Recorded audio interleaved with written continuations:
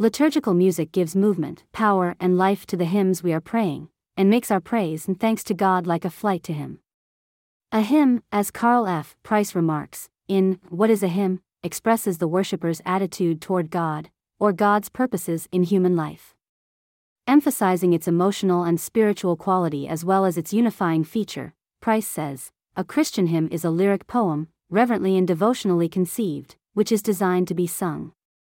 It should be simple and metrical in form, genuinely emotional, poetic and literary in style, spiritual in quality, and in its ideas so direct and so immediately apparent as to unify a congregation while singing it. Like liturgy itself, Orthodox liturgical music is part of the holy tradition.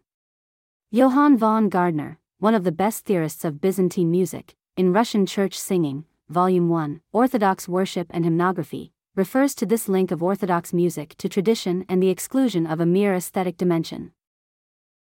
Since the Church in a sense is timeless, existing both outside of time and encompassing all time, its singing also must preserve the traditions of the past while maintaining a link with the present. Above all, the singing of the Church must never stray from its central essence, the liturgy. It must avoid at all costs the tendency to pursue exclusively aesthetic or personal, subjective goals. It is due to this timeless but at the same time historical dimension that the approach to Orthodox music obliges researchers to look back to the beginnings of church singing.